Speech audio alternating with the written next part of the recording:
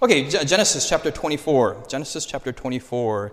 For Sabbath school, we have a Bible study based on Genesis chapter 24. Genesis 24 is considered the most romantic chapter of the Bible. The most what, everybody? Okay, some of the girls are getting excited. This is going to be a romantic story. This story is entitled A Little Drink. A little what? Last night, we talked about leaven, a little leaven. If you remember from last night, what are the 3 types of yeast that Jesus said to beware about? Pride, which is the leaven of Herod. Okay, it's a good Asian. Anyone? Number 2? Hypocrisy, which is the leaven of. And third? Doubt, which is the leaven of the Sadducees. And Jesus said, these are not big things, these are small things, but a little leaven leaveneth the whole lump. I believe we are living, and those of you who understand this will understand, we are living in the anti-typical Day of Atonement, which according to the feasts of the fall and the spring, we are living in the current Day of Atonement. And then the Jews of old, in order to prepare for the Day of Atonement, they would cleanse their houses of all yeast. And today, as we're waiting for Jesus to come, we're not supposed to go home and clean our houses. I mean, it's okay to have clean houses. But we are to cleanse our hearts of doubt, of pride, of hypocrisy in order to prepare for the Lord Jesus Christ. So there is a sanctuary component to that. If you understood that, praise the Lord. If you didn't, then ask your youth pastor what I just said. Go to Genesis chapter 24. This is all introduction to help you turn to Genesis is the first book of the Bible. If you know where that is, bless your heart. If you don't, then you're weird here, okay? Just kidding, we love you. Genesis 24, verse 1. Are you there? Verse 1.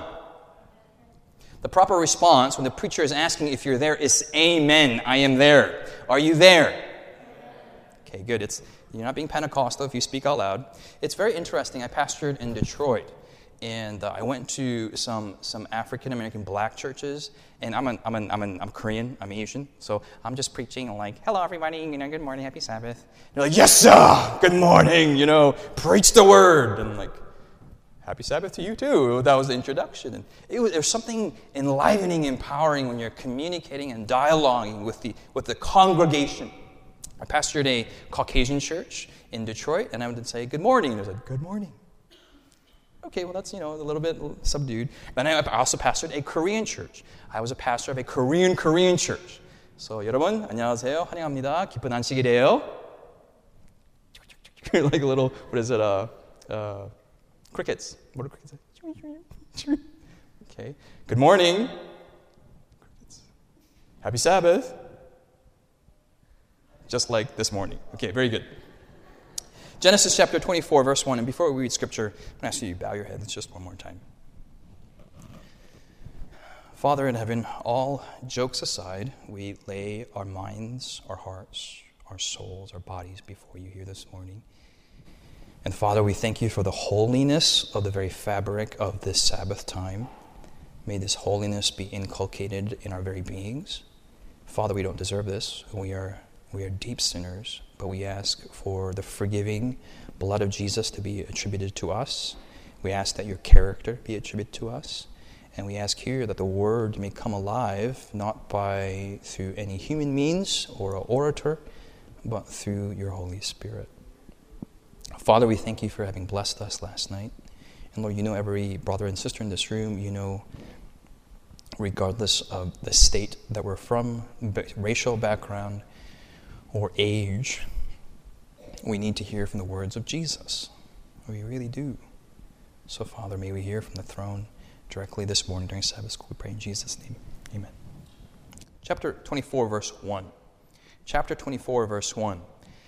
Now Abraham was old, well advanced in age, and the Lord had blessed Abraham in all things. Verse 1, the Hebrew does this to emphasize something. It says basically twice that Abraham is what? He's old. Okay? So it's like Abraham was old, and by the way, he was really old. Okay, the Hebrew says, or the English says, advanced in age. And the Lord had blessed Abraham in all things. And Abraham was one of the few people who is known to be one of the richest men. And if you are spiritual and if you're focused on God, that does not automatically mean that you become poor. You can become rich and spiritual, yes? God entrusts those to use his wealth more faithfully. Verse 2, Abraham said to his oldest servant of his house, who ruled over all that he had, please put your hand under my what? Okay, is that weird anyone out so far? When's the last time you put your hand, I don't want to know if you're not interested. But here, back then, this was an Old Testament custom. Meaning, and here's what happens. All of you here, I think, are relatively young. I'm not going to do the age thing, but when you're young, you think you're young. Yes? And what that means is you don't know how old you are. You feel like the rest of your life, you're going to be young. You feel invincible. Okay, gentlemen in this room, do you feel invincible? Okay, focus on the sermon. I know that your future spouse is walking across there. Don't focus on your future spouse. They're all old people, so there are future spouses there. I hope not. There's something biblically wrong if that's the case. You feel invincible. And what happens is as you get older, you start losing your invincibility. Gentlemen, your muscle tone starts decreasing. Girls, start getting uglier and your face starts sagging down to your knees. Okay, it will happen to you. You can put all the makeup you want, you still look ugly. And you get older and older and older. And finally, eventually, you feel weak. And then you start feeling old, and this is after ministering to those who are in their 60s, 70s, 80s, 90s, 100 years old, you stop feeling your invincibility, and you start feeling your frailty. When you're young, you think about, what can I do with my life? What are all the advantages, all the opportunities and privileges, and I can do all these things, and I'm going to be these things, blah, blah, blah. But when you're on the other side, you stop thinking those things. I know it seems a little foreign. Then you start thinking, what have I done? Have I lived my life well? How am I going to continue the legacy of my life?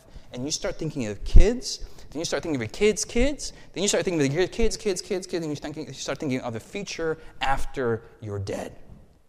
And here Abraham was old. He was so old, he was well stricken in age, according to the Bible says. And he starts thinking, my son is still not married. This morning's message is, on one level, a practical message on those of you who are not married on what to look for in a future spouse. But for those of you who are older, there's a deeper message underlying this. It's not a normal, how to get married according to the Bible kind of message. Okay?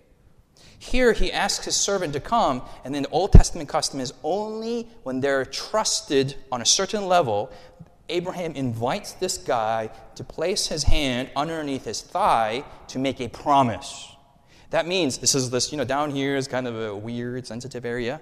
It means I trust you enough to bring you to this area, and I want to make you promise me, and this intimacy is involved. Okay, does that make sense? Verse 3, Abraham says, I will make you swear by the Lord, the God of heaven and the God of earth, that you will not take a wife from my son of the daughters of the Canaanites among whom I dwell, but you should go to my country and to my family and take a wife for my son Isaac. He says, you shall not take a wife amongst the Canaanites. And you may be wondering what's wrong with the Canaanites. I went to seminary and they showed me a Canaanite tablet. Ancient Canaanite worship was disgusting. It was all based on adult extracurricular activities, based on reproductive activities. Is it making sense? For those of you who are getting what I'm getting, you're picking up what I'm laying down. For those of you who are young, don't understand what's right. But it was based on Mother Earth, and then the heavenly Sky Father, and then male-female interactions. Okay? And so those who are Canaanite worshipers partook in the most grossest of activities involving male, female, baby, children, animals, inanimate objects in weird, and just all in worship. Okay? Now, praise the Lord, you're here in your suits here at Cohada Springs. Yes, we are in worship today. And so Abraham says, don't you dare take a wife amongst the Canaanites. Go back to my other country where they were monotheistic. Skip down here. Go to verse 8. And if the woman is not willing to follow you, then you will be released from this oath. Only do not take my son back there. So the servant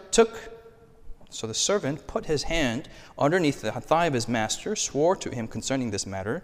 Then the servant took how many camels? How many? 10. Now remember that. 10 camels. 10 camels and departed. And by the way, these 10 camels are a major character in this story. 10 of his camels and departed, for all his master's goods were in his hand. He arose and went to Mesopotamia, to the city of Nahor. He made his camels kneel outside the city by the well of water at evening time, the time when women go out to draw water.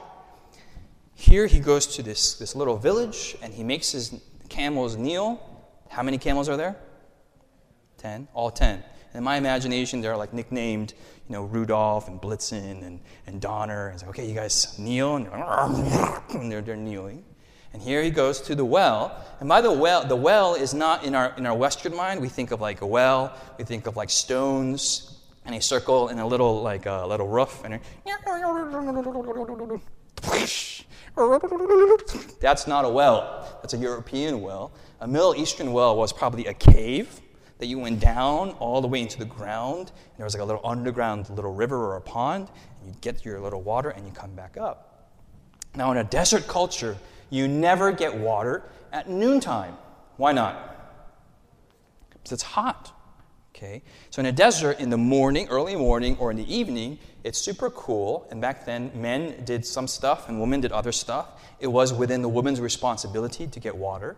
Water comprised of washing, cleaning, cooking, baby thingies, and all the stuff revolved around water. So all the women got together in the morning, all the women got together at the evening, and when women get together, and men do this too, but more so women, there is a heightened level of information exchange. Yes? And so all the women get together and they're talking. That's why later on in John chapter 4, there was one woman getting water at noontime. Is that weird? It's very weird. So Jesus said, hey, this is kind of weird. It's kind of like we're all here worshiping, and there's that one person all the way there by the lake. Are they going through something? Is there something weird with that person? So Jesus had that sense, and so Jesus goes to minister to that person. Here he goes to the well, and he prays in verse 12. Are you guys with me? Verse 12, and he said, and he prays, O Lord God of my master Abraham, please give me success this day and show kindness to my master Abraham. Behold! Now, by the way, whenever the Bible uses the word behold, it is not some kind of weird King James old word. It is what we call today an emotive marker. A what? Emotive markers is a word that denotes emotion. Today, in the English language, we have something called an exclamation mark. Yes? So if I say hi, or if it's hi exclamation mark, are the two different? Yes. When I maybe about 10 years ago, what was popular was something called I am chats. Have you heard of this? And do people even chat anymore? It's more texting. But there's something called an emoticon. Have you heard of emoticon? Okay. And so emoticons were markers or indicators of emotion. So if I was typing, I was typing my friend Alistair, and I said H-I, that was hi. Emotionless. You don't know what's behind this hi. It could have been an evil hi. It could have been a passive-aggressive hi. It could have been stalker hi, or I want to kill you hi, or I love you hi. You don't know what kind of hi this is. So if you do H-I exclamation mark, this means what? You're excited. Hi! But it could have been, I'm a stalker. Hi! Or I love you. Hi! Or hi! I don't know. Now, there was something called emoticons that you put H-I exclamation mark, smiley face, then you knew this was a normal hi. Hi. The smiley face was, you have that warmth would exude out. Then there was a period where you do H-I, smiley face, smiley face, smiley face, smiley face, smiley face, smiley face. Then you knew this person was crazy and stalking you online. Then you go to X and you click out of that. Whenever you see the word behold, it is an emotive mark. In Hebrew, there is no exclamation mark. So instead, it uses the word hine, or hineni, or translated means behold. So whenever you're reading the Bible and you come across the word behold, you need to stop and you need to scream it out loud at the top of your lungs. Okay? Can you do that? Repeat after me. Behold. Behold. That is the most Korean behold ever. Behold! Behold! Yeah, good. You need the Korean ajashi in the 식당, kind of pechu ajashi style. Okay, good. Verse 13. Behold! Here, you missed it. Here I stand by the well of water, and the daughters of the men of the city are coming out to draw water. Let it be that the young woman to whom I say, please let down your pitcher that I may drink. And she says, drink, and I will give your camels a drink. Let her be the one you have appointed for your servant Isaac. And by this I will know that you have shown kindness to my master. Verse 15. And it happened before he had finished what? Can God and does God answer your prayer before you've even finished praying your prayer? Absolutely. So even before you say, in Jesus' name I pray, the Lord's like, yep, got it done. Finished. It's gotten taken care of. Especially, I believe, when it comes to spousal finding. That's not finding your spouse. Verse 15. And it happened before he had finished speaking that, behold! Thank you, that one person. Rebekah, who was born to Bethuel, son of Milcah, wife of Nahor, Abraham's brother, came out. And this is what the Bible really, if you look at the verbs, the Hebrew slows down. And my imagination, just what happens is, here the servant is in front of all these women, and these women are getting water. You hear water, splash, splash. And all of a sudden, Rebekah came out. Cue. Orchestral soundtrack music. Okay, Korean OSTs will be working here. And then the movie shots get really slow down. The wind all of a sudden comes out of nowhere from the east. The girl's hair becomes like a Pantene commercial flowing in the wind. And they zoom into her feet, and she's like stepping really. Everyone has like these like elephant legs, but she has like these nice delicate legs that like just glide on top of the sand. And then she has a pitcher on her shoulder. Now, question: how big is this pitcher? Now she doesn't have like this Brita pitcher on her shoulder. Okay. Back then, water was the life for everything. All the cooking, cleaning, So this pitcher was yay big, according to archaeological sites, came up to her hip and was made out of clay. Probably kind of like this. And this thing was on her what? Shoulder. So this girl, was she some dainty girl that was thinking, oh, I'm going to get my nails all chipped over, and she's just picking up a little Brita pitcher? No, she was buff. All right? She had some shoulder power, and she could go down into the cave, take this clay pitcher, put it on her shoulder, and coming up. Okay? She's like the She-Hulk here. Okay? Verse 15. And it happened before he had finished speaking that, behold, Rebekah, who was born to Bethuel, son of Milcah, wife of Nahor, Abraham's brother, came out with her pitcher on her shoulder. Now here, this passage gives qualities of what to look for. Verse 16. Here we're talking about a woman. So men, see for what you need to look for, but this also applies to the opposite gender. Just apply it to the opposite gender. Verse 16. Now the young woman was what? The Bible could have said just beautiful, but it inserts an adverb in front of it to modify the adjective beautiful, denoting she was not of normal beauty, but she was of extraordinary beauty. It is not wrong to be looking for beauty in this day and age. Yes? It is a biblical virtue. But what is more important than physical beauty is inner beauty. C.D. Brooks, who is a wonderful preacher, said there are 4 types of people. Okay? There's beautiful, beautiful, beautiful, ugly, ugly, beautiful, and ugly, ugly. Beautiful people are beautiful who are on the outside, beautiful, and beautiful on the inside. And this is the ideal to go for. You're looking at them and you're like, wow. I don't know, I'm looking at a guy. Okay, you are just so beautiful. And the more you get to know that person, their inner character comes out, and their beauty gets even more beautiful. Yes? There are people who are ugly beautiful. Who you're like, wow, they're beautiful on the outside, but the inside, they're just the ugliest person.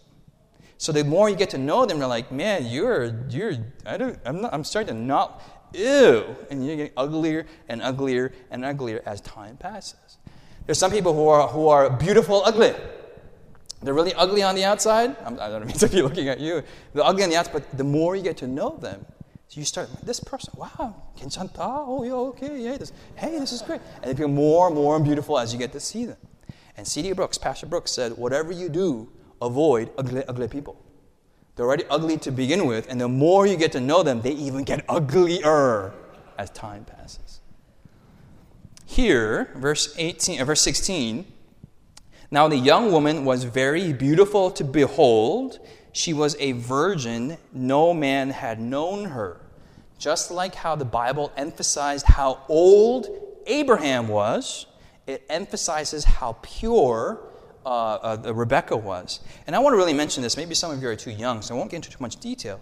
But I really believe that sexuality must be preached from the pulpits in churches. God is the author of sexuality, and you must hear and learn about sexuality in church. There's a whole book in the Bible dedicated to sex called Song of Solomon.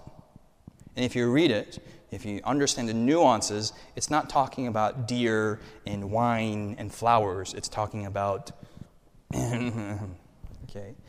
Ancient Jews and Orthodox Jews today, you cannot read that book until you are 16 years old. They actually put some tape on top of it. And on your 16th birthday, you get to open the tape and read Song of Solomon.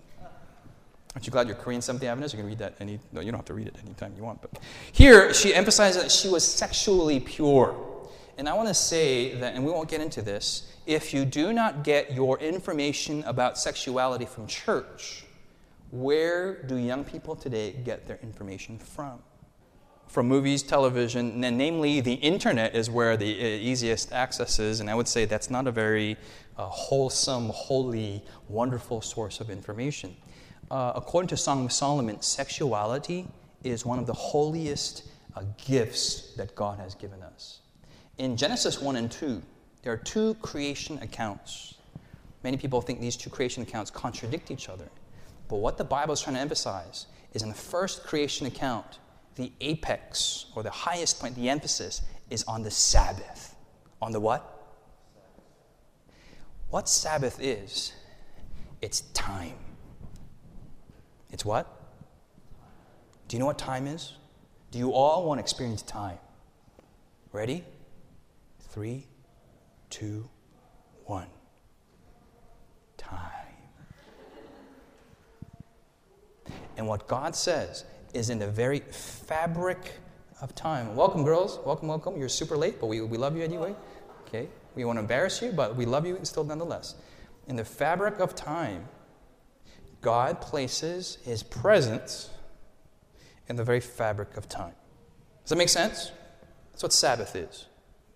So can you ever get away from time?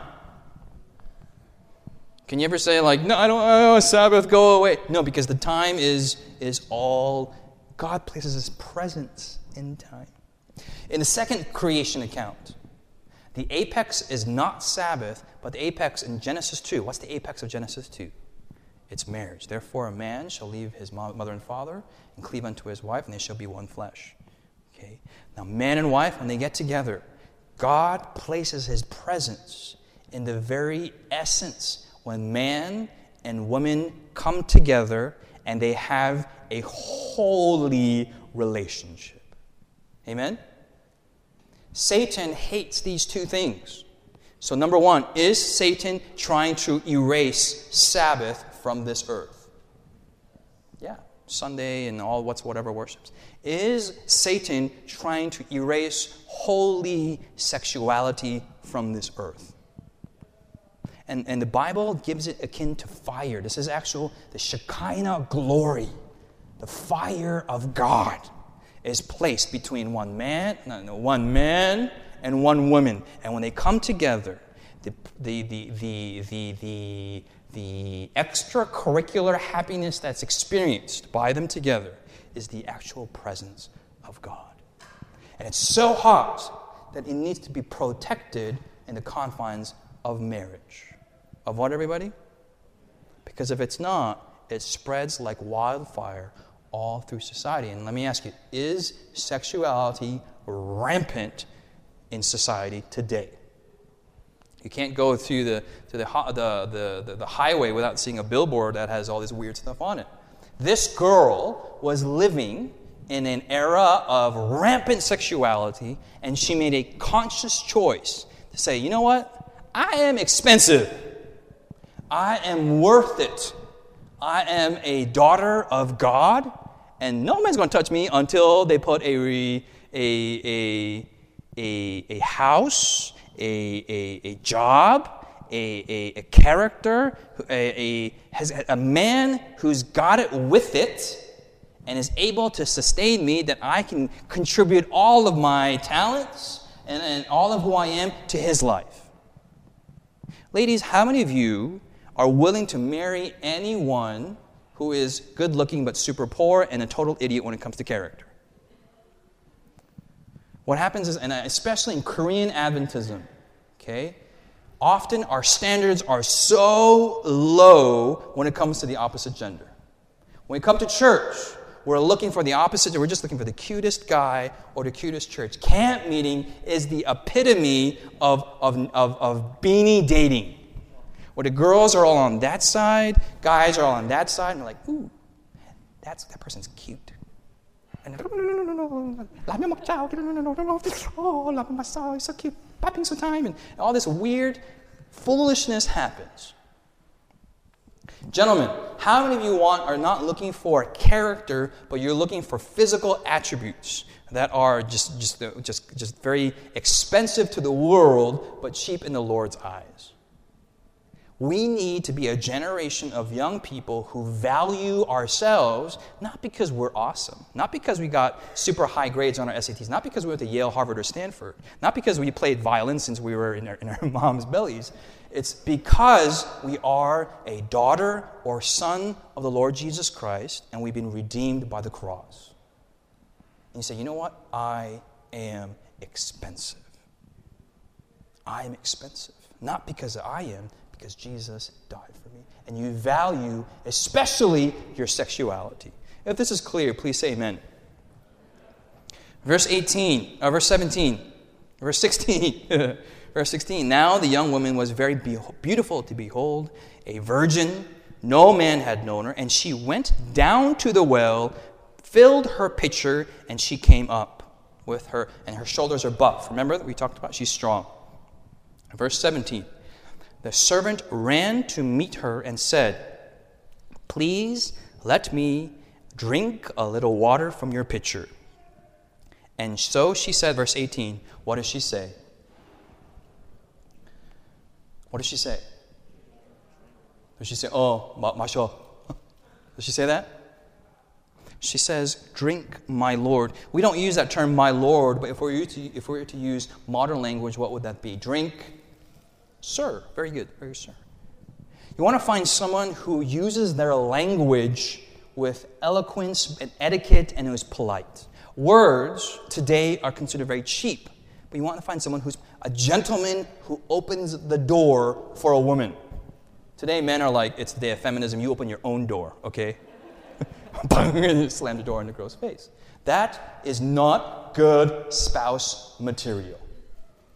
Amen? And you want, okay, we'll stop there. She says, "Drink, my Lord." And she's very polite here. Verse 18, continuing, verse 18.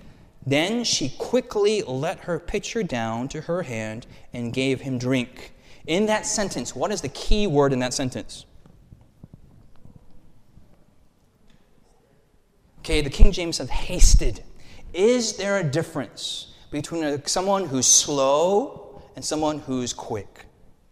What does it reveal about their character? I was a youth pastor in Michigan, and we were finished with an activity, and I asked two girls, because the guys were busy doing the chairs, hey, can you take this collet, this rag, and just wipe over the tables and whatever?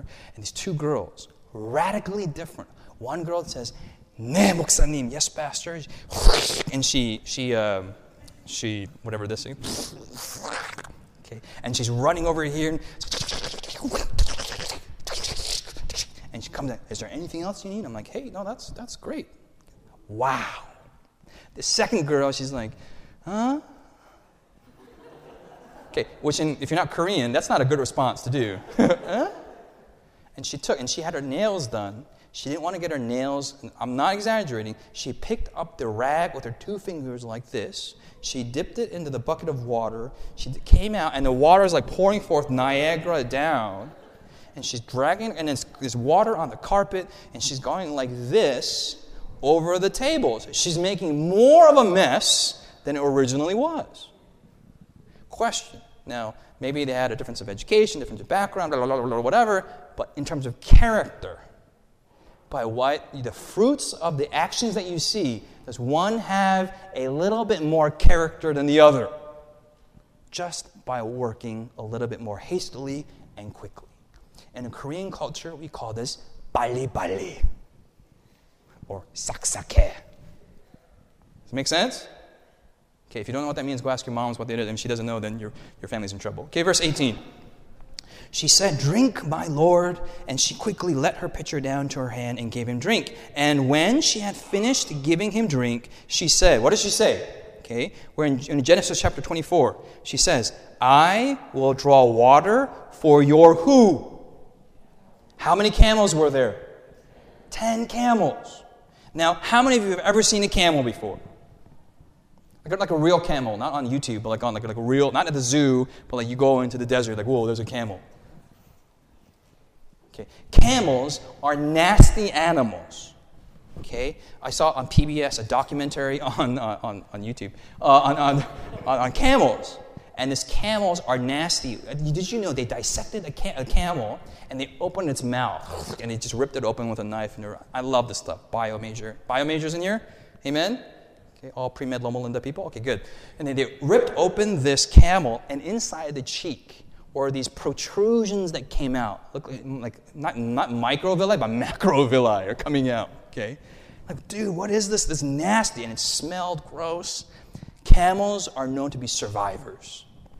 They come up to a cactus, and any other animal would avoid this cactus. Camel goes and just eats the cactus. And eats it, and camels have these like weird, and why it does that, it takes that cactus or whatever it's eating and puts it to the side of its mouth, and those macrovilli are digesting it. So it's got teeth, then it's got like soft teeth, and it's just this mouth action, it's just then it swallows it into one stomach, and the stomach is digesting it with the camel juices and the camel kumul all in there, and it throws up, and it chews it even more, and it goes into another stomach, and it finally digests it. And that process takes like 900 days. I'm exaggerating. And camels can survive. Camels can go many long periods without drinking water. Now, they left Canaan and went all the way up, came down the Fertile Crescent into Mesopotamia, and these 10 camels are thirsty. The master says, "Camels, Rudolph, Blitzen, Donner, kneel." They're kneeling. And he goes, and all the women are here, and like, "Can I have a drink of water?" She's like, "Sure. Yes, sir." And she looks over his shoulder, and these camels are like staring her down, like foaming at the mouth. And she says, "I will give water to your camels, just a little bit." So they start. Is that what the Bible says? The Bible says what? Until they have finished drinking. Now, what you don't know is a camel that is not thirsty can drink 35 gallons of water. when it is not thirsty. Now, how many camels were there? So you multiply 35 by 10, and mathematicians, Asians, what do you get? 350 gallons. If you're from Korea, it's about 1,000 liters, okay? That's a lot. So she's not like, okay, she takes out her Nalgene bottom, like, okay, good little boy. And what you don't understand is these camels, they have a nasty habit of when they're chewing and they swallow, they have like the remnants, the chikogi inside their mouth. So they have this nasty habit of, and they spit. But when they spit, they don't spit on the sand, they aim at things. How many camels were there? So this girl, who's got this pitcher on her shoulder, is running back and forth because she's hastening. She's avoiding these spit missiles coming out of these camels. These camels have a nasty habit. A lot of horses, when they see a person coming, they're not familiar, they'll kick to the back. Camels have the nasty habit of kicking to the back and kicking to the side. So here, Rebecca is diving in an obstacle course of animal legs, avoiding spit rockets coming out of nowhere, holding a pitcher of water and putting water to how many camels? Now, one of these things does not hold much, so she's running back and forth to make these camels more comfortable. Is this a girl of character? Amen? So today, when we ask you to clean up after your chairs and clean up your places, how many of you are going to be diligent in the small things? Or how many are going to be sitting around? If you want to be married, you're going to be diligent, okay? Verse 20, she quickly emptied her pitcher into the trough, ran back to the well and drew water, drew for all his camels. And I love verse 21, one of the funniest verses in verse 21.